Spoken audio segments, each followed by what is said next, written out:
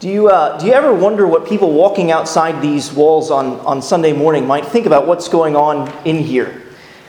Do you ever wonder what they think of our congregation, about us, and about what we're doing? Did you know that in the early centuries of the church, outsiders, pagans, many of them thought that Christians were incestuous. They heard believers call each other brothers and sisters in Christ, and then sometime later they would see a man and a woman who had been previously calling each other brother and sister, they would see them get married. And they would think that was strange. They would think it's incestuous. We can somewhat understand why early pagans would think that Christians were incestuous. Did you also know that early pagans thought that Christians perhaps dabbled at times in cannibalism? They heard Christians talking about eating Jesus' body and blood. The Lord's Supper actually was often closed to outsiders. In other words, unbelievers were sometimes dismissed before the church took communion, so they were left to wonder what happened after they left the assembly. What were they doing eating Christ's body and drinking his blood? It seemed like cannibalism to some early pagans. Did you also know that early pagans sometimes viewed Christians as anarchists and treasonous? Christians refused to go to the local temple for Caesar, to pay tribute to Caesar. In other words, Christians refused to offer incense and worship Caesar. And this led to the belief that Christians were traitors at times and opposed to Caesar. So many slaves and women and impoverished persons came to trust in Jesus in the early days of the church that many in the highest echelons of Roman society viewed Christianity as a religion for slaves, as a religion for women, and as a religion for men of weak mind. Through vast portions of the history of the Christian church, believers in Jesus were looked down upon, were sometimes viewed with suspicion, and other times misunderstood. It wasn't long before the church began to suffer scorn, and then actually suffer physical persecution. What were the people of God called to do? What are we called to do in a context where Christianity is misunderstood, sometimes even willfully? We are called to do what those first Christians were called to do, to lift up the Lord Jesus Christ in word and in deed. Lifting up Christ in word and deed is what we learn about today as we continue our study in 1 Peter. If you haven't done so already, let me invite you to turn in your Bibles, open your Bibles to 1 Peter chapter 3. We're going to be looking at verses 8 to 22. The chapter numbers are the larger numbers in the text, and the verse numbers are the smaller numbers. If you're using one of the Bibles provided, you should be able to find the passage on page 1015. The first readers of 1 Peter were God's elect exiles scattered throughout what we know today as modern Turkey. These believers in Jesus, they were facing oppression for their faith. They had refused to conform to the passions of the world, and so they were sometimes greeted with surprise and scorn and slander. And Peter wanted to remind the recipients of this letter that they are strangers and sojourners, and therefore they should live like it. Their hearts and ours don't find a final home here on earth. And so Peter tells them and us to embrace our exile. Peter has said that embracing our exile means that we must live in light of the last day, the day of Jesus' return.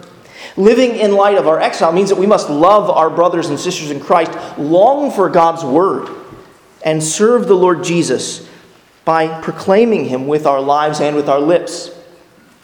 Most recently in our study of his letter, Peter has said that living as an exile means living like Jesus. Beginning at chapter 2, verse 13, the Apostle Peter has turned to address various institutions and relationships that we come into contact with in this world. Peter has told believers to fear God and to honor the emperor. Christians, according to Peter, are to honor the governing authorities. That's what Jesus did. He feared his Father in heaven, even as he suffered under the governing authorities on earth. Peter has also told household slaves that they were to do what is right and righteous, even when their masters punish them for it. These Christians were not to revile in return, but they were to follow the way of Jesus, suffering as he suffered for doing good. Last week, we thought about Peter's instructions to husbands and wives. Wives were called to imitate Jesus' character and honor their husbands in authority over them, even if they were like Abraham and weren't the best husbands. Be like Sarah, be like Jesus, and entrust yourself to God, Peter said. Peter then turned the tables on husbands and called them to honor their wives, just like they were to honor the emperor. Christian wives are co-heirs of the grace of life. So, they are royalty in God's sight. Men and women will reign with Christ in glory, and therefore husbands need to lift up their wives. And this, too, is Christ-like. Husbands are called to be Christ-like for Jesus. He got underneath his bride and is even now lifting her up to glory. In sum, Peter has been saying, to live as an exile, you must live like Jesus. What Peter has said before, he says again in our text today. In 1 Peter chapter 3, verses 8 to 22, Peter once again says, live like Jesus. Peter gives some practical exhortations to that end, but more importantly, Peter goes for the heart. If we are to live like Jesus, then Jesus has to be lifted up in our own hearts. Peter goes one step further. Peter tells us to lift up Jesus in our hearts, and then he tells us why. He says, because Jesus was lifted up for us and for our salvation. So if you wanted to boil the message of 1 Peter chapter 3, verses 8 to 22, down to a single sentence, it would be this: lift up Christ, for Christ was lifted up for us. Lift up Christ, for Christ was lifted up for us. In fact, we're going to study 1 Peter chapter 3, verses 8 to 22 in two sections under those two headings. Remember to lift up Christ. And secondly, remember that Christ was lifted up for you. As we turn to our first point, remember to lift up Christ. Let's read 1 Peter chapter 3, verses 8 to 17. 1 Peter chapter 3, verses 8 to 17. Peter writes, finally, all of you have unity of mind, sympathy, brotherly love, and a tender heart, and a humble mind. Do not repay evil for evil or reviling for reviling, but on the contrary, bless. For to this you were called, that you may obtain a blessing. For whoever desires to love life and see good days, let him keep his tongue from evil and his lips from speaking deceit. Let him turn away from evil and do good. Let him seek peace and pursue it. For the eyes of the Lord are on the righteous, and his ears are open to their prayer. But the face of the Lord is against those who do evil. Now, who is there to harm you if you are zealous for what is good? But even if you should suffer for righteousness' sake, you will be blessed. Have no fear of them, nor be troubled. But in your hearts honor Christ the Lord as holy, always being prepared to make a defense to anyone who asks you for a reason for the hope that is in you. Yet do it with gentleness and respect, having a good conscience, so that when you are slandered, those who revile your good behavior in Christ may be put to shame. For it is better to suffer for doing good, if that should be God's will, than for doing evil. Well, in these verses, Peter appears to leave behind specific human institutions, the institutions that he was addressing previously, government, the workplace, and marriage. And now he offers pastoral counsels to these beloved sojourners that are more general in nature. And at the heart of it all is the heart. What comes out of our mouths, whether we're speaking with fellow believers or unbelievers, was first at home in our hearts. In these verses, Peter calls for a tender heart. You see that in verse 8. And a heart that honors Christ as the supreme Lord. You see that there in verse 15. If we are to obey Peter's commands and counsels in these verses, then Christ must be lifted up in our hearts. In verse 8, Peter says, finally. And as you can see, there is text that follows that finally. So Peter doesn't really mean finally in the sense that this is the absolute last thing he's going to say in his letter. We've got more letter before us still. This finally is really in relation to the portion of Peter's letter where he's giving counsels on how to relate to others in this world. Peter is beginning to conclude the section that began in verse 13 of chapter 2. Peter, even as he says finally, he broadens his audience. You see there, he says to all of you. Where Peter had previously addressed different groups in the congregation, he now addresses the whole church community. And Peter gives a series of positive exhortations there in verse 8, followed by a series of negative exhortations in verse 9. In verse 8, Peter essentially says, lift up Christ in your attitude toward others. While in verse 9, Peter calls for believers to lift up Christ in their answers, their responses toward others. So if you wanted to, you can actually arrange the positive exhortations there in verse 8 chiastically, in a chiasm. And notice the first exhortation is have unity of mind. It has a parallel with the last exhortation in verse 8, have a humble mind. And sympathy, as you can see, has a parallel with a tender heart. And in the middle of it all, we find brotherly love. Lift up Christ in your attitude toward others. Peter, remember, he is addressing a tense and pressurized situation. It is so easy to let the difficulties of living in exile, living in a place that's not your home, it's so easy to let those difficulties corrode our love for one another and our love for our neighbor. Jesus said that the world will know that we are his disciples by the love that we have for one another. John 13:35. Our love is in essence an echo of the love of our elder brother, as the writer to the Hebrews calls Jesus in Hebrews chapter 2, verse 11. In this command, we lift up Christ and his love as we express love for one another and for our neighbor. Peter not only calls us to lift up Christ through love, but he also calls us to have one mind. We pursue unity through humility. That's the only way that we can come to have one mind. Humility is getting underneath our brother or sister's burdens and lifting him or her up, considering him before we consider ourselves. Humility is yielding or conforming our plans to our brother's plans.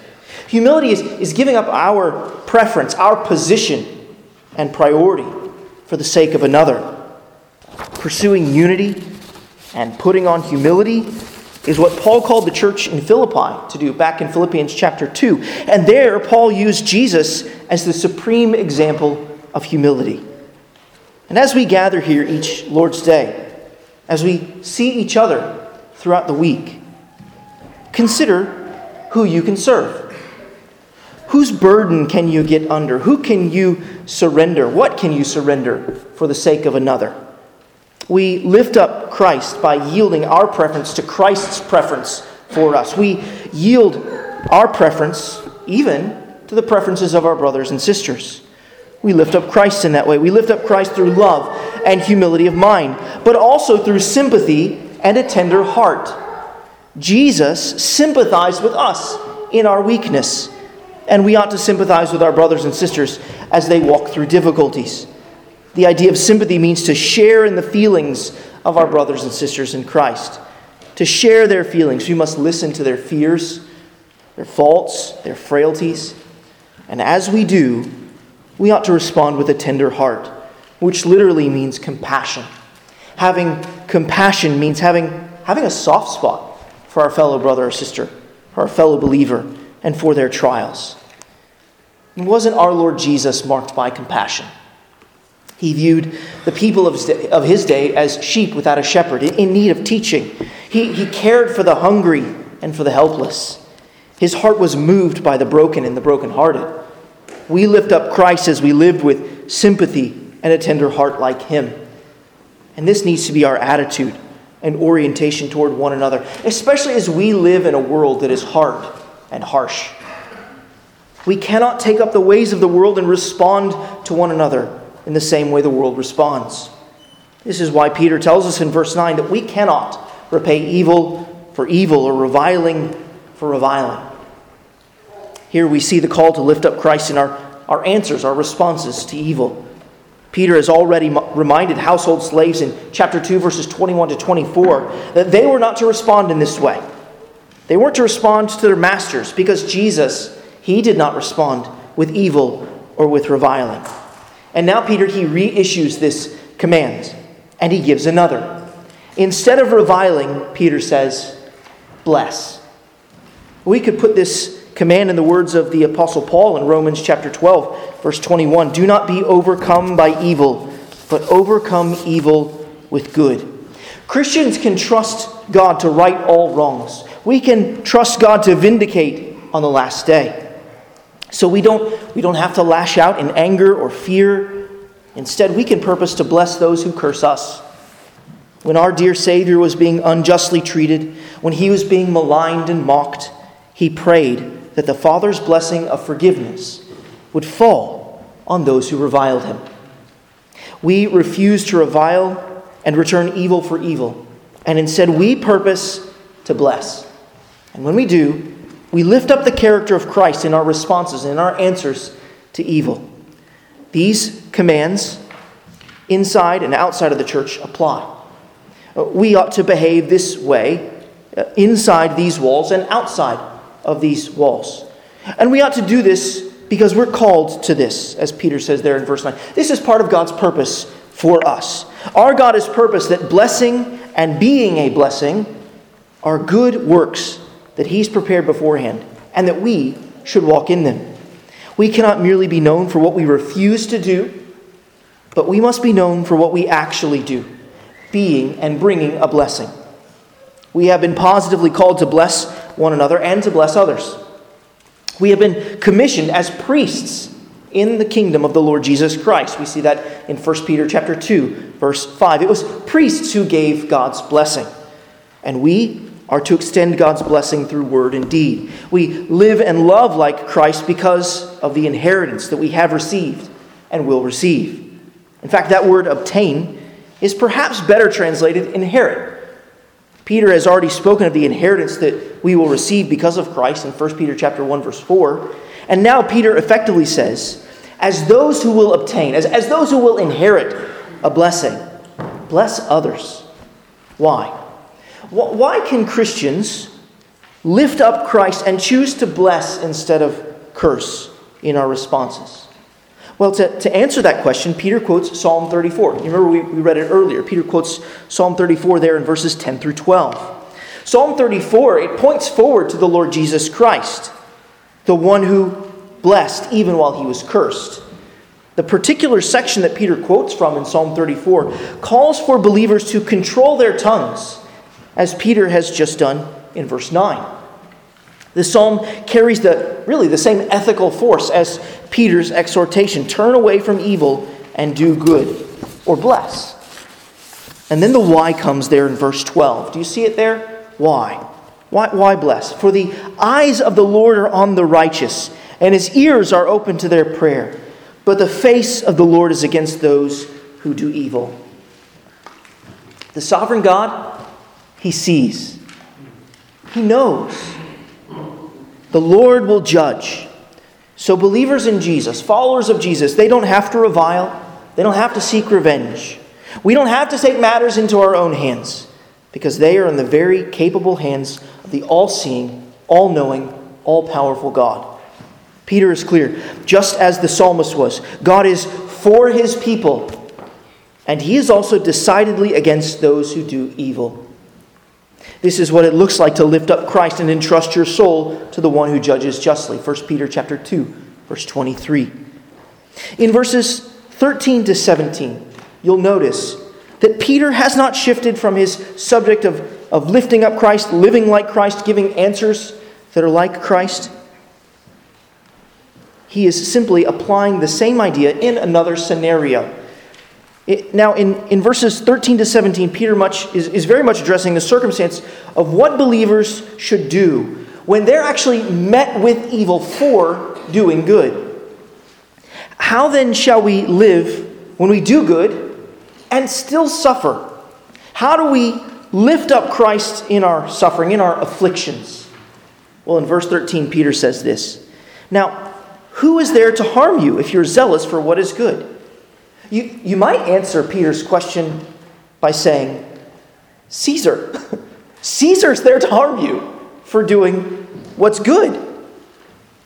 In Peter's day, the Roman Empire had not quite turned forcefully against believers. They were actually on the precipice of such a turn. But generally speaking, those who do good did not need to fear the emperor. They did not need to fear the governing authorities. It was also true that even if Caesar harmed Christians for doing good, Believers could not be harmed by Caesar in an ultimate sense. Remember what Jesus said in John chapter 10, verse 29. Jesus said, "My Father, who has given them to me," that's God's people, God's sheep, "my Father who has given them to me is greater than all, and no one is able to snatch them out of my Father's hand." In this letter, Peter himself has said that believers in Jesus have an inheritance that is imperishable, undefiled, and unfading, kept in heaven for you, who by God's power are being guarded through a faith for salvation, ready to be revealed in the last time. That's 1 Peter chapter 1, verses 4 and 5. You see, Caesar cannot ultimately harm you, for God is keeping you safe in Christ. So be zealous for what is good.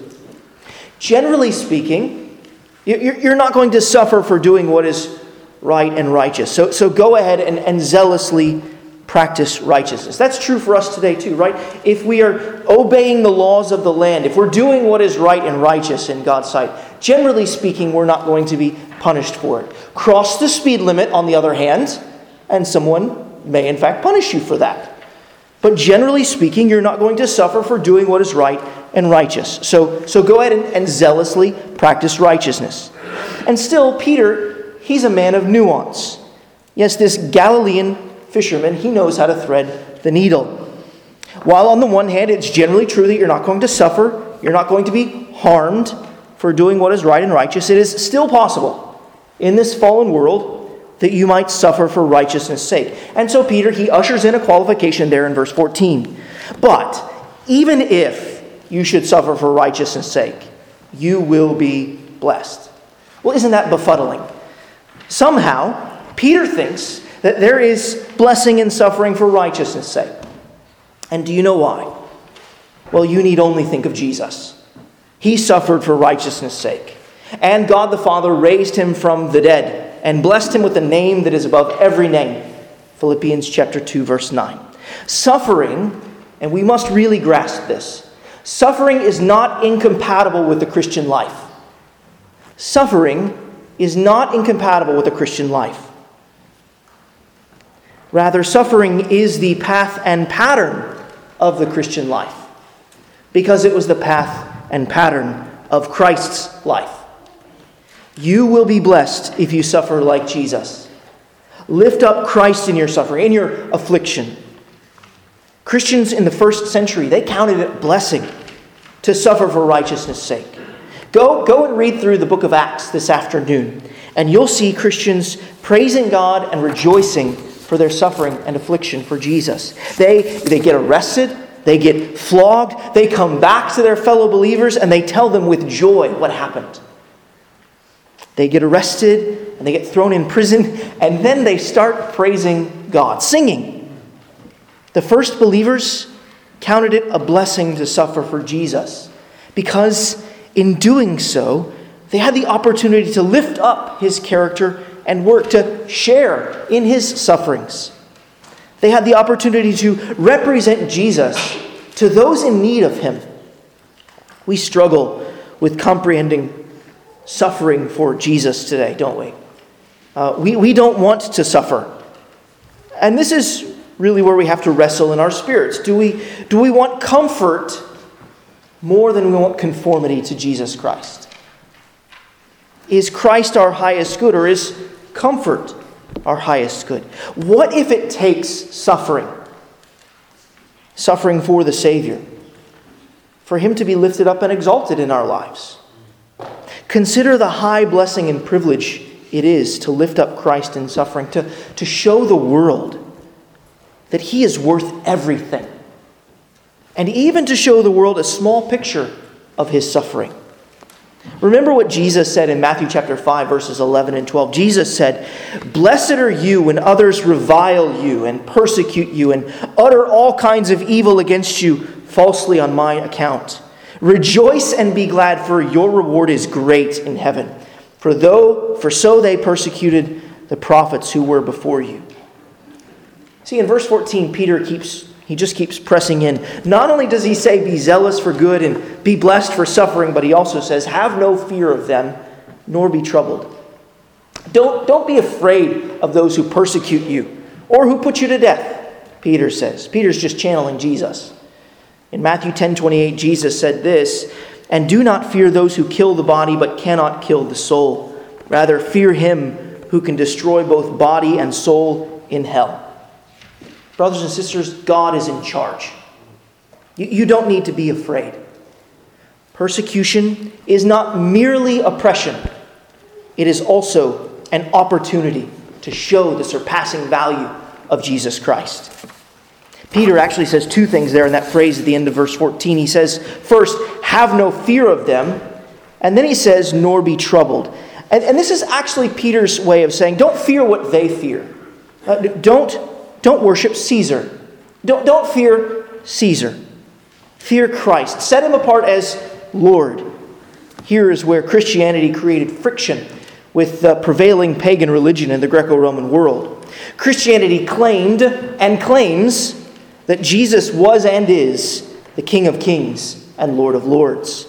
This did not sit well with Caesar or the citizens of the Roman Empire. Caesar was likened to a god, and he was to be worshipped.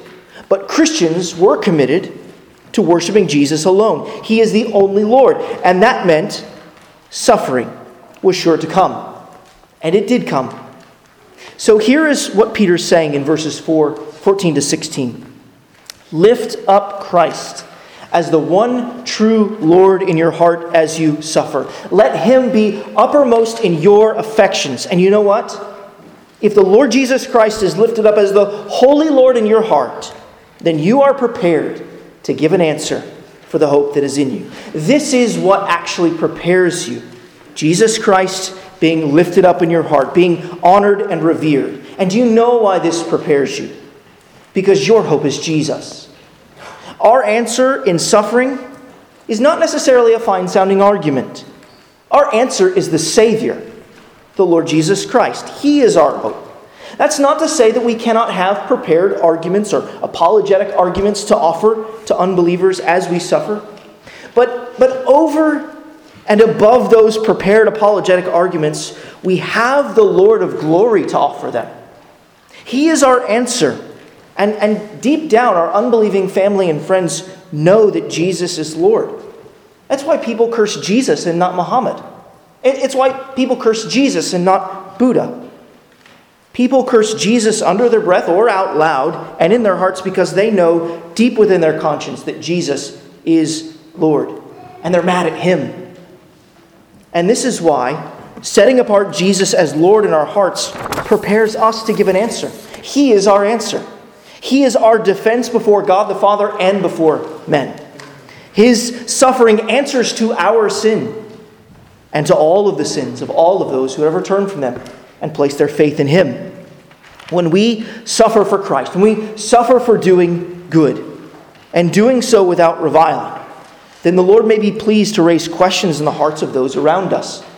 They may even ask us, how can you endure this treatment and be hopeful? And so with gentleness and kindness and respect we can say, because Jesus Christ has been raised from the dead, and I know that I too will get up from my grave because Jesus got up from his. We don't have to be argumentative in our evangelism, for the Holy Spirit is in control. We simply need to communicate the truth that Jesus died to save sinners like us, and that he was raised from the grave. He accepts all who come to him in repentance and faith. And we should note carefully what Peter says here. We should note carefully that our God expects us to be respectful of those who disagree, even those who might oppose us and oppress us. We must always remember that opponents of the gospel, well, they're made in God's image. And therefore to honor God is to honor them. They're made in God's image, and therefore we must always refrain from reviling. We must always be respectful. And as verse 16 says, we must have a good conscience, so that when you are slandered, those who revile your good behavior in Christ may be put to shame. And did you notice that Peter expects for slandering to come? Not if slandering should come, but when it comes. You must have a good conscience. Christians who suffer and who are oppressed need to maintain a good conscience by good conduct throughout the whole course of their suffering. In other words, Peter is urging believers to have such holy conduct that their consciences don't accuse them for how they've treated their persecutors. Do not shame Christ through your behavior. Rather, let those who oppress you be put to shame by their poor behavior. And so Peter states the obvious there in verse 17. You see what Peter says? For it is better to suffer for doing good, if that should be God's will, than for doing evil. And here's the bottom line on verse 17. If we have to suffer, it should be for doing good, doing what is right and righteous. And if we have to suffer, we should know that it's God's will. If it is God's will, then we can be sure that He has a purpose in our suffering, for us to proclaim Jesus and to be conformed to the likeness and image of Jesus. In verses 8 to 17, Peter has exhorted us to remember to lift up Christ in our attitude toward others, in our answers, and in our affliction. And now in verses 18 to 22, Peter tells us why. This is our second point. Remember that Christ was lifted up.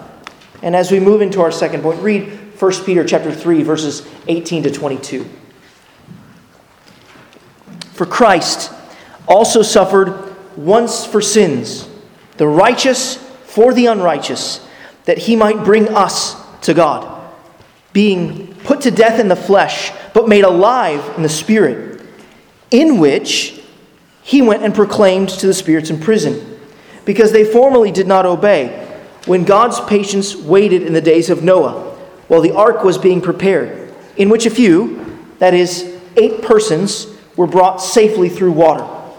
Baptism, which corresponds to this, now saves you, not as a removal of dirt from the body, but as an appeal to God for a good conscience, through the resurrection of Jesus Christ, who has gone into heaven and is at the right hand of God, with angels, authorities, and powers having been subjected to Him. Years ago, I was sitting in a systematic theology class for seminary. My professor read these verses.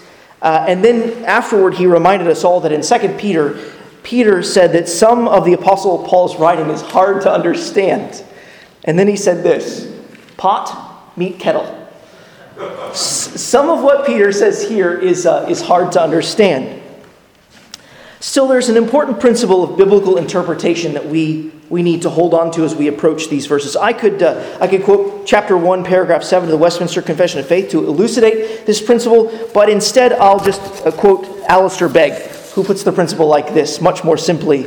The main things are the plain things, and the plain things are the main things. We're going to spend the lion's share of our time focusing on the plain and main things. Here's the first main and plain thing in these verses. Verse 18, you see it begins with the word for. That word for, what's it doing in our text? How is it serving what Peter has said and what Peter will say? Well, Peter has just told believers to lift up Jesus in response to those who revile them. And now Peter tells them why. Believers should lift up Jesus in their suffering for or because Jesus was lifted up for us. That's what Peter goes on to say. We lift up Christ in our suffering because Jesus was lifted up for us in suffering. The main things and plain things that Peter is talking about here are also seen in the beginning and the end of the paragraph. You see there in verse 18, Peter, he talks about Jesus' work, about His death and His resurrection. And then you'll notice toward the end, once again, toward the end of the paragraph, that Peter speaks of Jesus' resurrection, which of course presumes His death.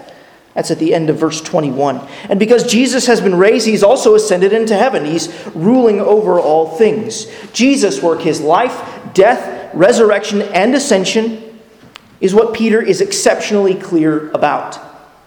And it needs to shape how we think about the apparently muddy middle. It might be muddy to us, but it's not muddy to our God. Just as the walls of this building, right, they have a determinative effect for what can happen inside here, so the outer limits of the paragraph, they've got to shape our interpretation of the interior. Jesus' death, His resurrection and ascension will shape and determine our reading of the central verses about proclamation, about Noah and baptism. So what does Peter say about Jesus' work? What does he say about Jesus' death and resurrection? He tells us there that Jesus suffered. He suffered once for sins. Jesus offered the once-for-all sacrifice in his death on the cross. The sacrifices of the Old Testament occurred again and again and again because they could never take away sin, as we're told in Hebrews chapter 10, verse 4. And a few verses later, the writer of the Hebrews echoes what Peter says here by telling us that Christ offered for all time a single sacrifice for sins. Hebrews chapter 10, verse 12. Jesus offered one sacrifice. And he offered that sacrifice, as we see here, as the righteous one. Jesus was completely and perfectly righteous. He kept the whole law. He kept its outward forms, and he kept the inward intentions of the law in his heart. Too often there's a gap, right, between our behavior and our belief. But that was never the case for Jesus. He was righteous. His keeping of the law was filled with integrity. He is the righteous one who suffered for the unrighteous ones. You see, Jesus was sinless. He knew no sin, as Paul says in 2 Corinthians chapter 5, verse 21. He committed no sin, as Peter has already said in chapter 2, verse 22. If Jesus suffered for the unrighteous, as we're told there in verse 18, that means that he was suffering as a substitute. He was not suffering for his sin, for he committed no sin. Rather, he was suffering for the sins of others. He suffered for the sins of people like you and me. He was standing and suffering in the place of the unrighteous. In the third phrase there in verse 18, we learn the goal of Jesus' suffering. This is perhaps one of the sweetest phrases in Peter's letter, maybe even in the New Testament. Jesus suffered, he died, that he might bring us to God. That's the goal of Jesus' suffering. That's the goal of his atonement, to make us at one with God. God long announced through the Scriptures that this was his goal, that we might be his people, and that he might be our God, and that we might dwell with him. And what we're learning is that Jesus' death accomplishes this. Our sins separated us from the holy God, and the only way that we might be brought back to God was by God himself taking matters into his own hands. This is why the eternal Son, the second person of the triune Godhead, took on flesh and became a man. This is why Jesus had to live a righteous life. And this is why he had to redeem us through blood. He had to do what we cannot and could never do. Jesus, as the end of verse 19 tells us, was put to death in the flesh, but he was made alive in the Spirit. In other words, Jesus was raised from the grave in the power of the Holy Spirit. And we know that Jesus was made alive in the flesh too. 3 days after his death, he got up from the dead bodily. People touched him and they felt him. Everywhere the Scriptures speak of resurrection, they speak of resurrection of body and soul. Just go and read 1 Corinthians chapter 15 later this afternoon, and you'll find it to be so. In fact, in 1 Corinthians chapter 15, verse 45, Paul will say that by his resurrection, Jesus became a life-giving Spirit. In other words, Jesus now gives eternal life through the Holy Spirit.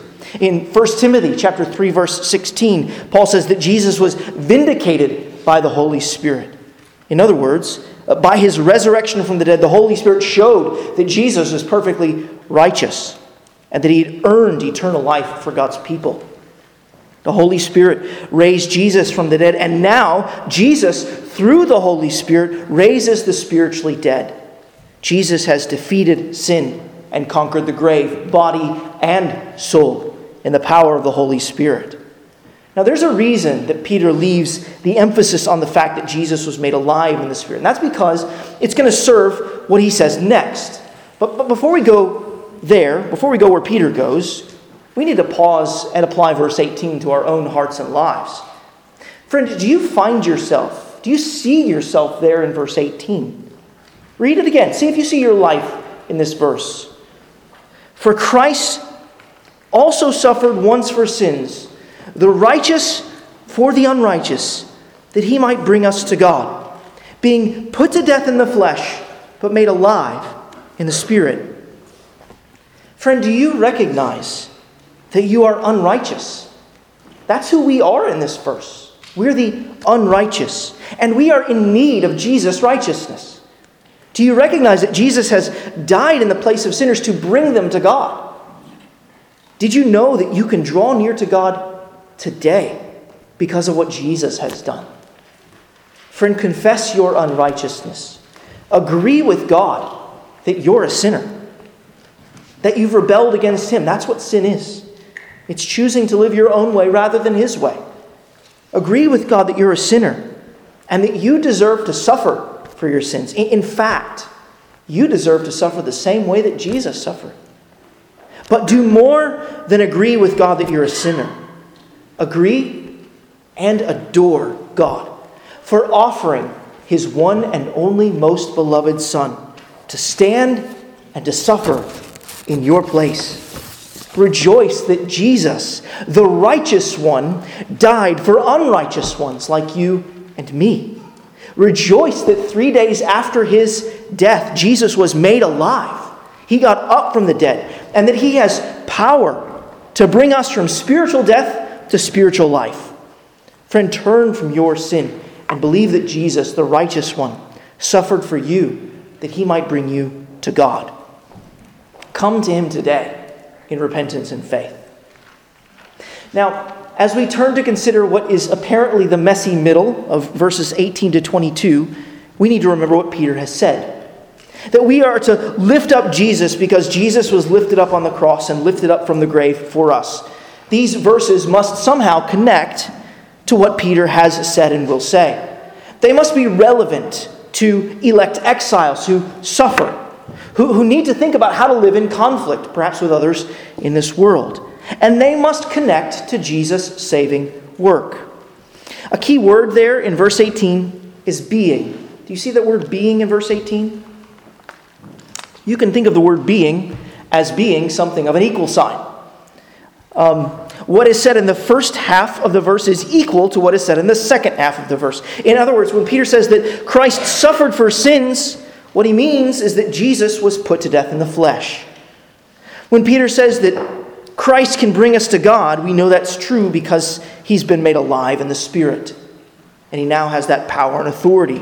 And verses 19 to 22 are some of the most difficult verses in all of the New Testament to interpret. And in full disclosure, you should know that scholars and preachers typically recognize that these verses are often interpreted in kind of one of three ways.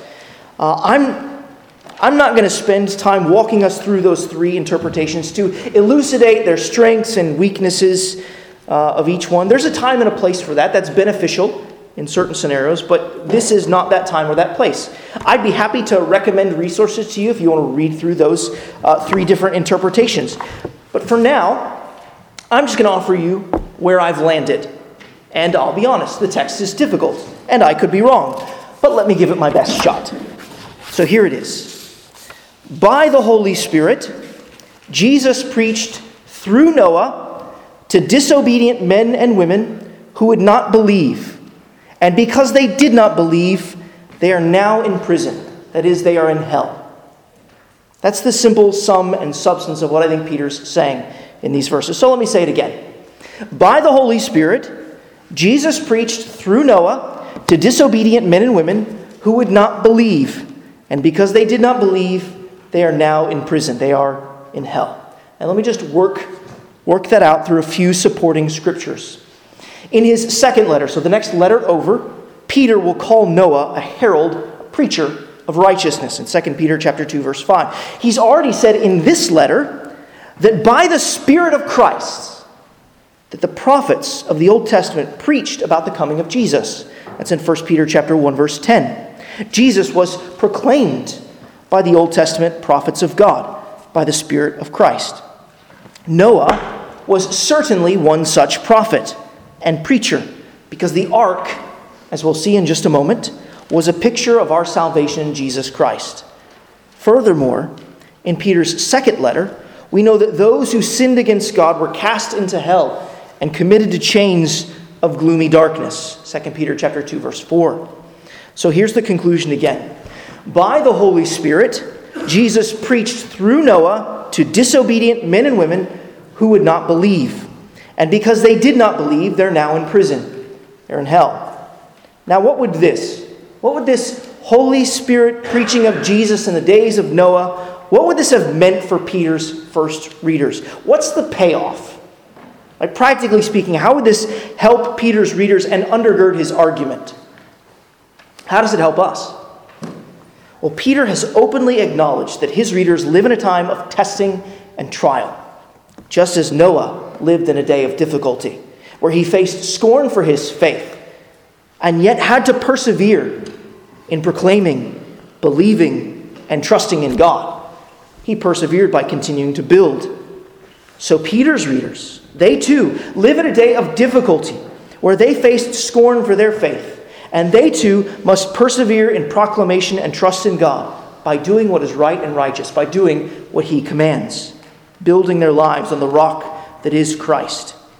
Peter invites believers to remember that Noah and his family, though small in number, were saved and brought safely through.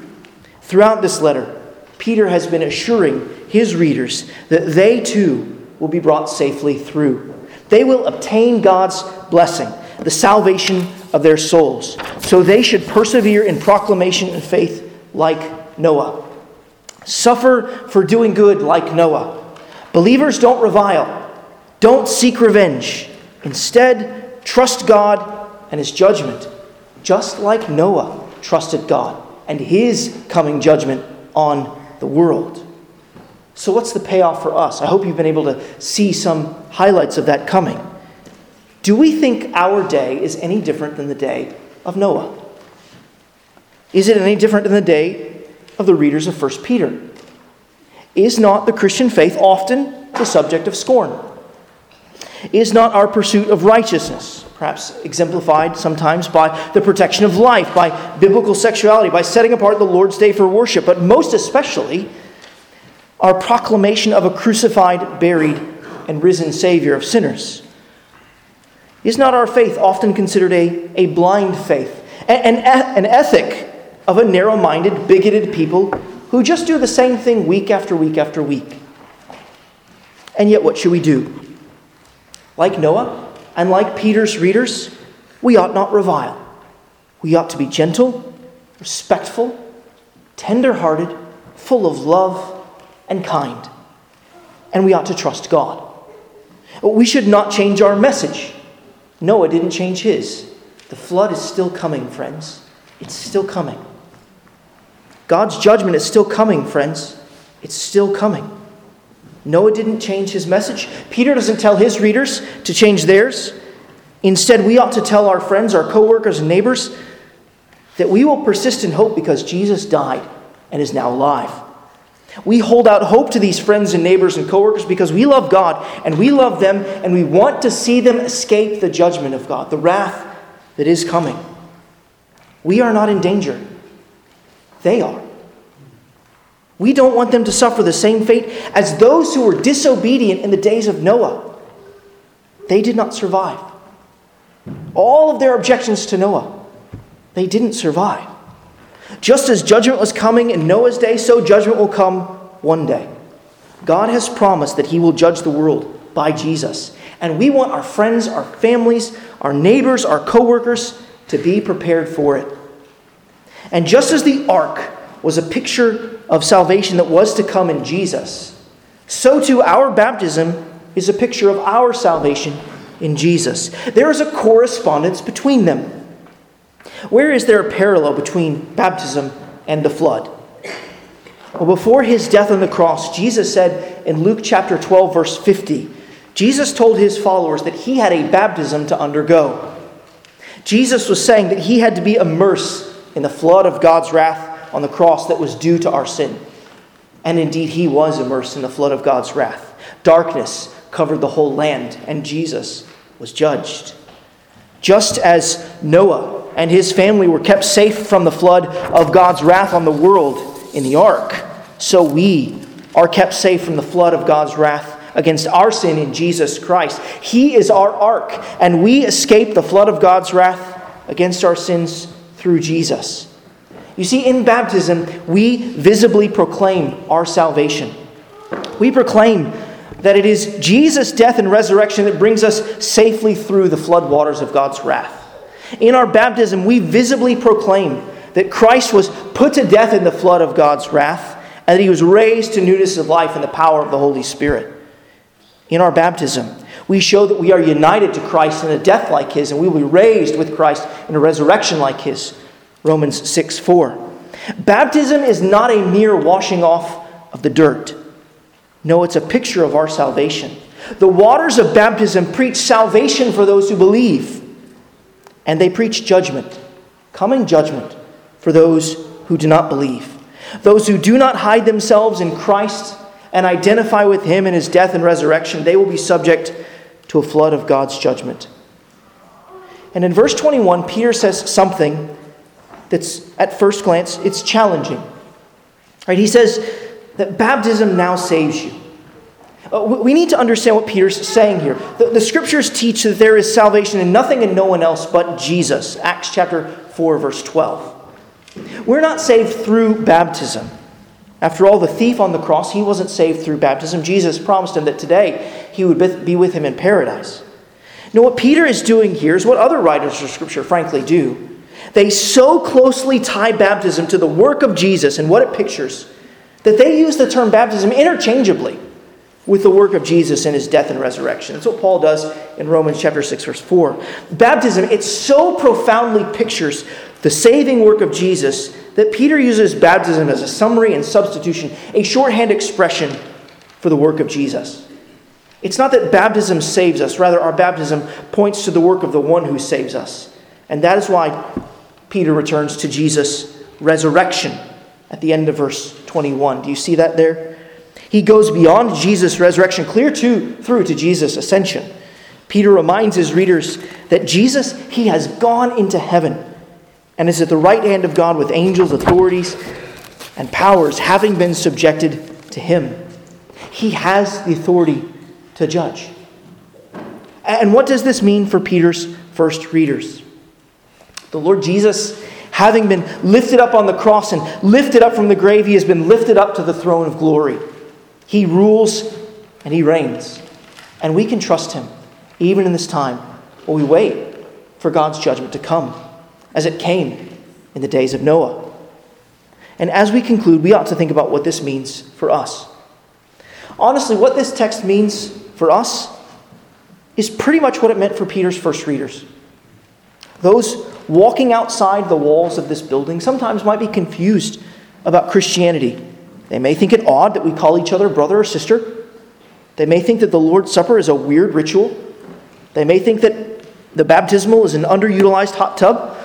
And by the way, it's not that hot. Our friends and neighbors, they may think that we have anarchist tendencies because we don't put our hope in political rulers or lose sleep over what happens in a primary or a general election. These things and others may go beyond misunderstanding, perhaps someday to maligning, and perhaps someday to mistreatment. But should that come, we can lift up Christ in our suffering, our attitudes, in our afflictions, in our answers. We can lift up Christ in our suffering because he was lifted up for us. And he will one day lift us up from our graves, from the dead, and lift us up to heavenly glory. He has that power and authority. Everything and everyone has been subjected to him. So, dear Christian, lift up Christ from day to day, for he was lifted up for you. Let's pray together.